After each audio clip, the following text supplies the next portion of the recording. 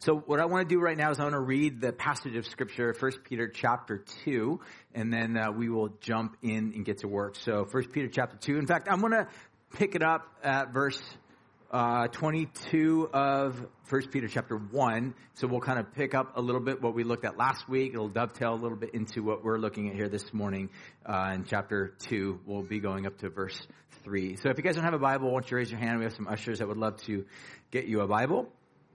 So let's go ahead and read, and then we will pray, and then we'll get to work. It says this, verse 22, chapter 1. You have been born again, not of perishable seed, but of imperishable, through the living and the abiding word of God. For all flesh is like grass, and all the glory like flower of grass. For the grass withers, the flower fails, but the word of the Lord remains forever. And this word is good news that was preached to you. Now in chapter 2, verse 1. So put away all malice, deceit, hypocrisy, envy, slander. Like newborn infants, long for the pure milk of the word, that you may grow by it up into salvation, if indeed you have tasted that the Lord is good. And this is the word of the Lord. So let me pray and we'll jump in. Jesus, thank you for who you are and the word of God that transforms us and is good and brings life to us and maturity to us right now. God, we ask you right now that you just help us to receive what it is that you have to speak to us here this morning. We pray and ask all these things in Jesus' name. Amen. So if you guys had been listening to that, you probably would have picked up a couple phrases that were repeated. And one of the things that I've said many, many times that whenever you read your Bibles, one of the things you want to pay attention to are repeated phrases or ideas or themes or concepts. And did anybody pick up on kind of a repeated phrase or word that we just read? Anybody? What'd you hear? What? Was there a phrase or a word that you heard? Okay, that's good. Grass, flower. Anything else? Anybody? It's audience participation. You can't leave me up here. I look foolish. Anybody? Just kidding. All right. Anybody? You guys speak loud. I can't hear you. Word. That's the word. That's the word I'm looking for. Yes, word. He uses the phrase word, the word of the Lord, the word of God. He uses it repeatedly. And as in chapter 2, verse 1, he also comes back and describes that. And one of the things that he wants you to understand is that the word of God is likened to what he describes as pure spiritual milk. And he urges us to desire that, to long for that, like newborn children. So there's this maternal theme, and a childlike theme that he's saying, like, think about the word of God as something that brings nourishment to our lives. And so this is a theme that he wants for us to pick up on and think about. And I think as I consider this passage here, I think the big theme that he's wanting for us to really consider is this idea of growth and maturity. Listen to the phrase again. He goes on to say, like newborn infants, long for the pure spiritual milk of the word, that you might grow by it, that you might grow up into salvation, grow into the salvation that has been given to you. I think the big idea that he's describing here is maturity, growing up, advancing, if you want to think of it that way. Moving from point A to point B is the big idea. Progress. We can be throwing out words and adjectives all day long, but you get the idea. And what he's linking it to is the way that we grow as followers of Jesus is there's certain things that we let go of or take off or unlearn, and then there's other things that we take on and grow into and learn and grow into. And this is what he's really advocating and trying to bring us into. The past few weeks, we've been looking at what I've just been describing as essentially the corporate culture of God's kingdom, of what does God's family look like. We've been using this idiom or analogy that every major organization or institution has some form of a culture that it imbibes. That if you were to go out and get a job and work for Twitter or Facebook or Starbucks or something like that. These are industries and organizations, by the way, which have been identified as having really good corporate cultures. We've been saying that at the same way, the church also embodies a particular culture. And what Peter's saying is that if you're a follower of Jesus, there's a certain culture that you will embody. That you will let go of certain things, but then you will adopt and learn or inherit new way of being human being. And this is what he's describing. So what we've been looking at the past few weeks is really quick look at them very fast. Number one of the ways in which you can identify a person that is part of God's family is they have hope. They've got hope in God as opposed to despair. Secondly, there's holiness in their conduct as opposed to just, pure debauchery, right? That's a big idea. Thirdly, we see that they honor God, or they have a fear of the Lord, as opposed to just going through life, not even considering God. A follower of Jesus lives their life oriented around asking the big question, would this honor God? Would this please God? Would this action, or scrolling into this particular website, or this particular idea, or going about this particular way of life, would this honor God? Would this dishonor God? That's what a Christian does. They ask those bigger questions. Fourthly, they have love for one another. And these are all elements that are part of the corporate culture of God's family. As I was been reading through this passage, as well as just going on forward, I've kind of added identified at least two more that I've noticed that are here in the text. So we'll look at, and they all also alliterated nicely by the way of the word H, or the letter H. So I'll give you a couple more. Two more. We'll not look at this one next week. We'll look at this one next week, but look at this one today. The fifth one is we see there's health, spiritual health. And this is what I think Peter's describing. Next week, we'll look at the idea of a household, the household of faith, or that's where he will take us next. It's a household. It's not a corporation. It's not an administration. It's not an organization. It's not an army. It's a household. That's what the family of God looks like. These are elements that are all part of the corporate culture of God's kingdom. But what I want to focus on right now is the idea of spiritual health, because this seems to be what Peter is trying to say. Like, here's how you grow, is you develop and cultivate a love for God's word. This is where the connection of health, growth, maturity, progress, and God's word kind of come full circle and come together. So I want us to think about this idea.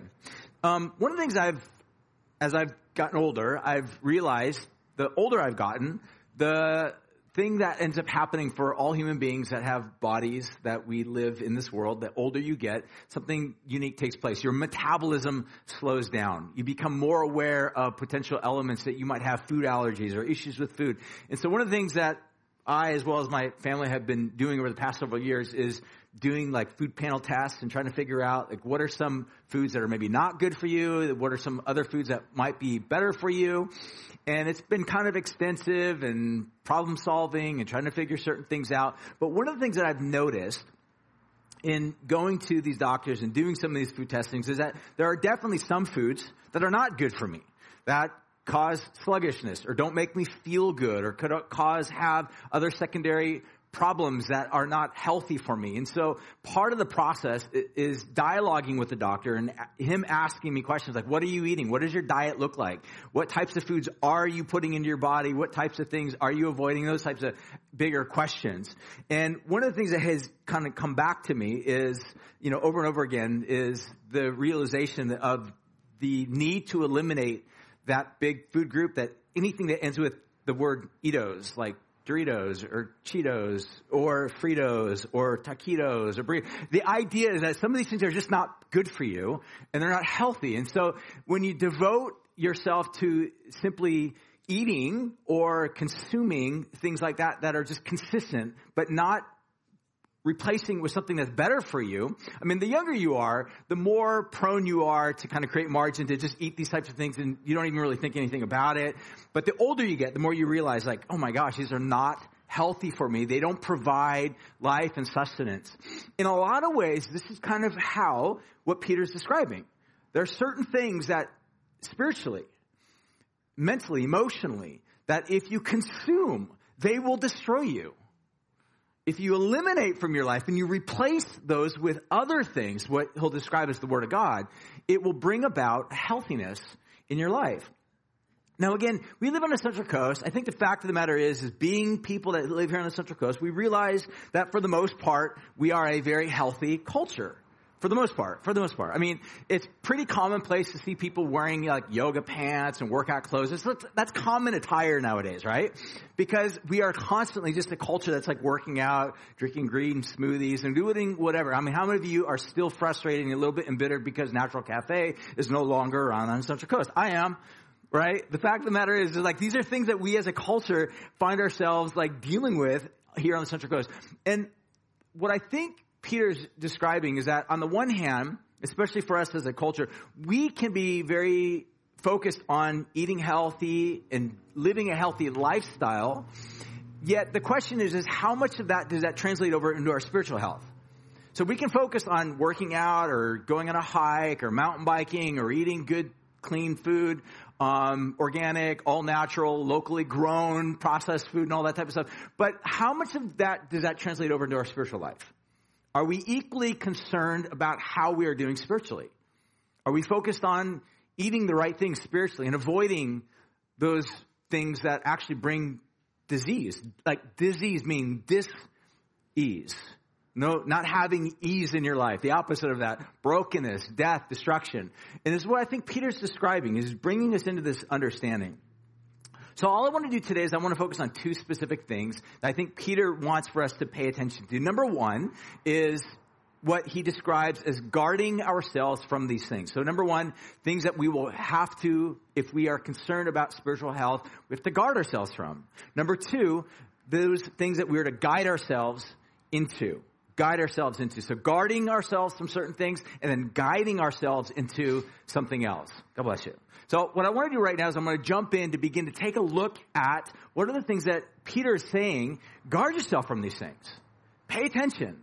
There are certain traits and mindsets and ideas and thoughts and emotions that if you give space to these, if you consume them, if you make them a part of your lifestyle, they will actually bring deep brokenness and spiritual unhealth to your life. So what are those? Let's go back and take a look at the passage of text in verse 1, again, of chapter 2. He says this. He goes on to say, he says, so put away malice and all deceit and hypocrisy and envy and slander. So we'll just pause right there. So the big five that he describes, put away these things. Guard yourself from these things. In other words, this is like spiritual junk food. It's readily available. It's part of, again, that's, I think was one of the reasons why junk food is so pervasive and popular is because it's just everywhere. You can buy it anywhere and everywhere, and it's really, really cheap. But in the long run, if you build your life upon that, build your habits on that, at some point that will begin to have devastation over your physical well-being. And what he's also saying is that these emotions or these emotional traits, that if you indulge in these things over a period of time, they will begin to bring devastation to your soul. So he says to guard yourself, or to use the phrase that he describes here, is to put off. This phrase is a common New Testament phrase. I'll just give you a couple examples of this. So Ephesians chapter 4, Paul the Apostle says in chapter 4, verse 22, he says, put off your old self, which belongs to the former manner of life, and that is corrupt through deceitful desires. And then he goes on to say, and be renewed. Ephesians chapter 4, verse 25, he says, put away falsehood.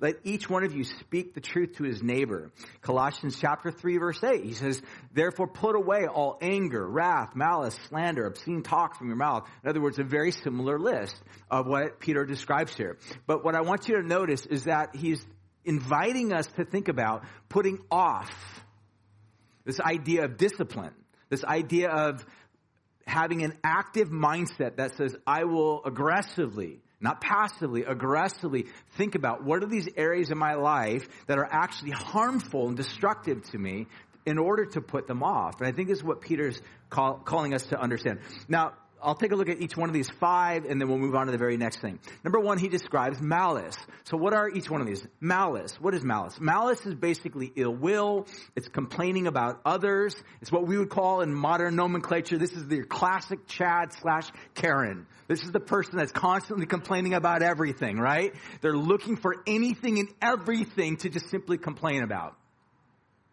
Malice. How do you know that you have malice? Well, one of the chiefest ways of identifying whether or not you have malice is how do you feel when someone else something bad happens to them? If you celebrate, like, hey, they got cancer, that's amazing. They got fired from their job. Praise God. Like, that's malice.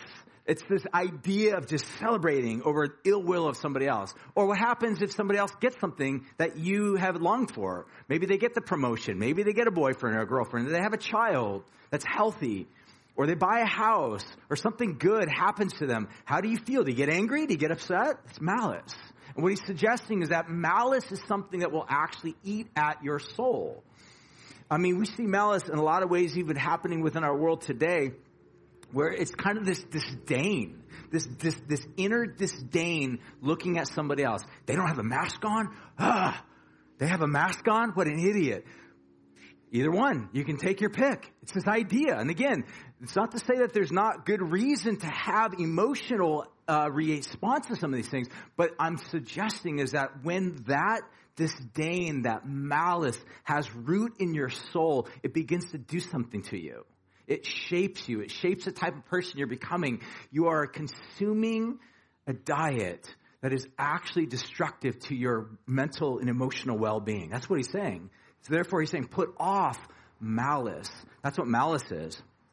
Then he says deceit moves on. What is deceit? In fact, the actual Hebrew, or the Greek word that's used here for deceit literally means to bait a hook. So it's a fishing term. So if you are a fisher person out there and you've done something like that, you realize like that's the idea of deceit. What's the idea behind deceit or baiting a hook is you're deceiving. You're hiding this hook under the guise of a worm or whatever it is that you put on a hook. But the big idea here is it's deception.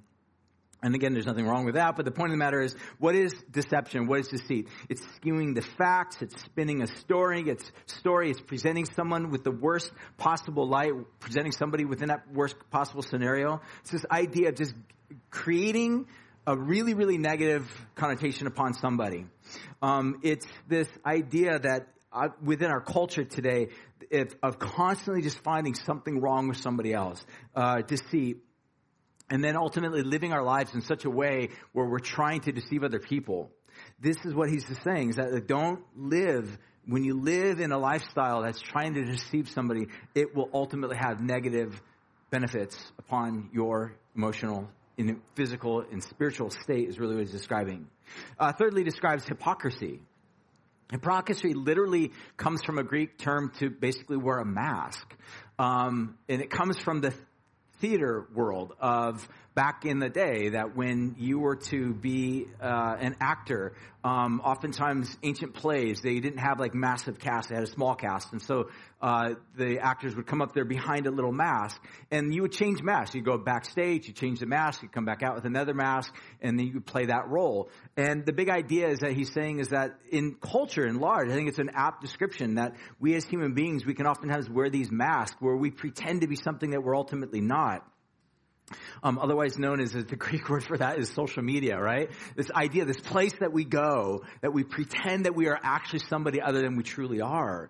And what he's suggesting is that this is part of the problem in our world today. You're trying to fit in. You're trying to make moral compromises within your life in order to fit in. You're a shapeshifter. You're a grifter. In other words, you are trying to do something in order to be accepted or to be found acceptable by somebody else. And at some point, if you ever lived in this state, in fact, all of us have at some point lived in this state, the reality is at some point it's exhausting to constantly be trying to be somebody that you're really not, in order to like appease somebody else. And what he's basically saying is that as you live in this way, it's better to put these things off, to take them off like an old garment, to dispel yourself of these things. Fourthly, he describes envy. And this is the idea of jealousy. As you look around, this idea of longing for something, desiring something, craving something that somebody else has. That's what envy is. I think one of the breeding grounds for envy is social media, right? TikTok, Instagram, Facebook, some of these other social media elements. One of the things that obviously all social media has in common for the most part is it has a visual picture. And the big idea behind the visual picture is it's stimulating. And it creates these cravings in you that says they've got something that you are probably going to want. And it's one of the reasons why we keep drawing back to that. It's like we're sucked into this thing, this vortex of longing. And we can't get out of it. It's almost like we're stuck in this place where we don't know how to unwind or remove ourselves from this place because we're like locked in by the sense of desire. I want to know what the next photo is. I want to know what the other thing is I want that I don't have currently. Or I'm curious to know, who does this person, who are they hooking up with now? Who are they with? What do they have that I don't have? That's what envy is. And he's saying that when we live our lives in such a way where we're constantly feeding and cultivating envy inside of us, what that will do will ultimately lead to a sense of spiritual disease. I think social media, again, obviously is a breeding ground for this. As you think about this, as we scroll through like Instagram and whatnot, other forms of social media, what are the things that you and I oftentimes are envious of? Audience participation time. You got to speak up. What are some of the things that we have the tendency to be envious of?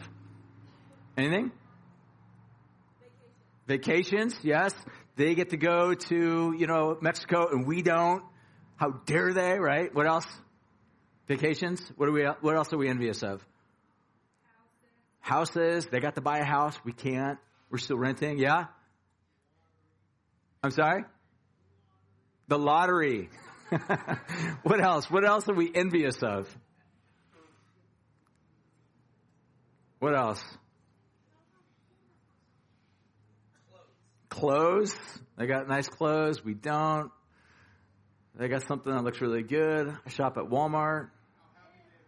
How happy they appear. What else? Good job. Keep going. Food. They got good food. I mean, Taco Bell. They got the fancy camper van. Right. You get all these ideas. And so at the end of the day, the big idea is this, is it cultivates a heart of envy. Lastly, he uses the word slander. This is the idea of speaking negatively of somebody else. Social shaming, gossip, backbiting, rumor mill. Again, the Greek word for this actually, ironically, is TMZ. It's the big idea is that these gossip places that we go to, that we get this latest bit of information about somebody. And so here's my big question for you. Is social media the breeding ground for all of this? In fact, would it be possible to say that social media is basically the breeding ground for all of this? Malice, deceit, hypocrisy, envy, slander. I think it's safe to say that this is exactly what's happening in our world today. This is the place that we can go, that if we spend time there regularly, frequently, feasting, consuming the content that comes from these places, it will actually be this creative production of more malice, more deceit, more hypocrisy, more envy, more slander, and at the end of the day, way more levels of anxiety and stress and futility and meaninglessness and brokenness and shame and guilt and failure. So I think all of these things form the basis of social media. And I would even go so far as to say that if your daily liturgy, and you use the phrase, a religious term, liturgy, in other words, your daily practice, your daily rhythms of life include high consumption of social media, and it's not counterbalanced by anything else. Social media, any other form of media, Netflix, if your regular steady diet consists of these, at some point it will breed a deep level of anxiety and disease in your soul. And I mean disease meaning disease, no longer having a sense of rest or peace. So how do we combat this? What's the alternative? And this is exactly what I think Peter is suggesting, is that take off these things, rid yourself from these things, strip these things off, or at least greatly limit them or cultivate them or curate them within your life. In other words, if they are part of your life, at least have a healthy awareness of how much they are a part of your life and how much they are part of shaping your emotional and spiritual landscape. And then in the replacement of them, he says to verse 2, like newborn infants, long for the pure milk of the word. Long for this, so that you might grow in your salvation. In other words, the salvation that Jesus has given to you, so that you can cultivate a heart for life and peace and hope. is what Peter's saying. It's all part of that corporate culture. So the fact is, I think Peter's suggesting is that as we guide ourselves into a deeper desire of God's word, that will reshape us. And in closing, what I want for us just to think about is that this is something that we can do. Now, you might, in your life right now, kind of look at your landscape and say, I don't really read the Bible a lot. I don't even really want to read the Bible a lot. It's not even a part of my landscape right now. But one of the things I've discovered over the years is that you can actually train yourself to like certain things, right? How many of you have actually maybe changed your diet throughout your life? Maybe out of pure necessity, you've had to change your diet. Like I've known people that have been diagnosed later in life as diabetics, and they've had to change their diet.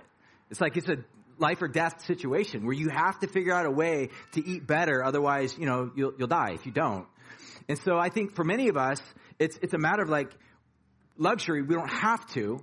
But what I think Peter is inviting us into is recognize there are certain habits, certain proclivities, certain liturgies that we have that are part of our life, and we're not aware to what degree that they are the actual culprit of anxiety in our soul. And what he's suggesting is that as we divest ourselves from these things and then invest ourselves in a better, healthier way of life, we can cultivate, we can learn to nurture a healthy appetite for that which is good. And this is what he's saying, is that which is good is God's word. So what is Scripture? And bottom line, this is what he's inviting us into, is to involve our lives into a healthy practice of consuming, not deceit and hypocrisy and envy and slander and malice, but to consume God's word like newborn children that long for the word of God. And what he's suggesting is that Scripture really is this life source. So what is Scripture? In short, Scripture is a library of writings that are both divine and human, that all tell this unified story that leads to the salvation that God brings through Jesus. That's what the Bible is. It's this unified story, all pointing to the life, death, resurrection of Jesus. That's what it is. That's why we love the Scriptures, because it points to Jesus. One of the things that and again, I can spend a lot of time talking about this, but I'm not, because it's hot and I don't want you guys to melt in the sun, and I'll be done in just a second here. Is I want you to think about again, I can spend a lot of time thinking about why the Scripture is so important, why it's something that we should devote ourselves to. But out of all of that, I just want to point to one person in particular and just say, because Jesus himself devoured Scripture. Jesus, when you look at Jesus, he reads Scripture, he studies Scripture, he memorized Scripture, he obeyed it, he patterned his life around it. It went far beyond for Jesus something that was just interesting literature. Jesus was not a skeptic of Scripture. He was not dismembering his faith in Scripture. He was not dismantling. He was not walking away. He was completely devoted to what the Scripture had to say. In fact, what you would find in the life of Jesus is that Jesus would oftentimes say things like this. He said, God said, then he would go directly to a quote from Moses. Or he would say, and the Lord spoke, and he would directly quote from the Psalms, from like David. So what Jesus saw was that even though this Old Testament was written or authored by Moses or David or whoever else, he saw this as this collective story that was from God himself, and Jesus feasted off of the Scripture. His entire life was framed around Scripture. And so what I would suggest to you, if right now in your life you look at the Scripture and think that's archaic, it's ridiculous, it's silly, it's questionable, it's highly suspect, I get it. We live in a culture today that trains us, cultivates us, encourages us to have nothing but cynicism and questions toward the Bible. I get it. It's our world we live in. But my number one appeal to you right now is just think about the life of Jesus. Jesus loved Scripture, devoted himself to it. And as followers of Jesus, though we might still have lots of questions about Scripture, we might even be radically confused by Scripture, that's okay. But what we're committing to is to Jesus. And as we follow Jesus, we're basically saying, I will follow Jesus in seeking to live my life according to what the Word of God teaches and says and prescribes and describes. And this is what Peter, I think, is saying, is that really we have these choices of either investing ourselves into the elements that are part of this world, which is deceit and envy and malice or we can divest ourselves from those things because they only lead to even more anxiety and brokenness, or invest ourselves into the ways of God. This is what my invitation for all of us is to really consider and think about. What are you feasting upon? Where is your spiritual health right now? Where do you want it to be? So as we close, I'm going to have Nick come on up. We'll finish with a song. How about we all stand? And again, if you are melting right now, this is your perfect opportunity to come under the shade. I'm telling you, it feels really good in here. And we're going to partake of communion together. So if you would like to receive communion, our ushers will hand out the communion elements. So please feel free to receive that. And then we will partake together as soon as we're done singing. But I want to invite you right now to reflect, to ask yourself, where are you emotionally, spiritually? What's the condition of your soul? Is it filled with cynicism, malice, anger, envy, bitterness?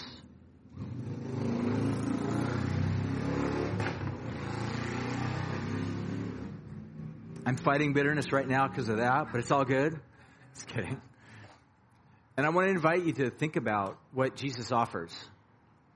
He offers a new way of being human by trusting in him in the words that he speaks. Again, it doesn't mean that you're going to not have questions and you're not going to have confusions to work through, but it means that you are making this devotion that says, I will commit myself to Jesus and to follow him. And even though there might be things that might not make sense or things that might feel very, very incongruent with how I've come to see the world, as disciples of Jesus, we're essentially saying, I will follow him in the life that he gives.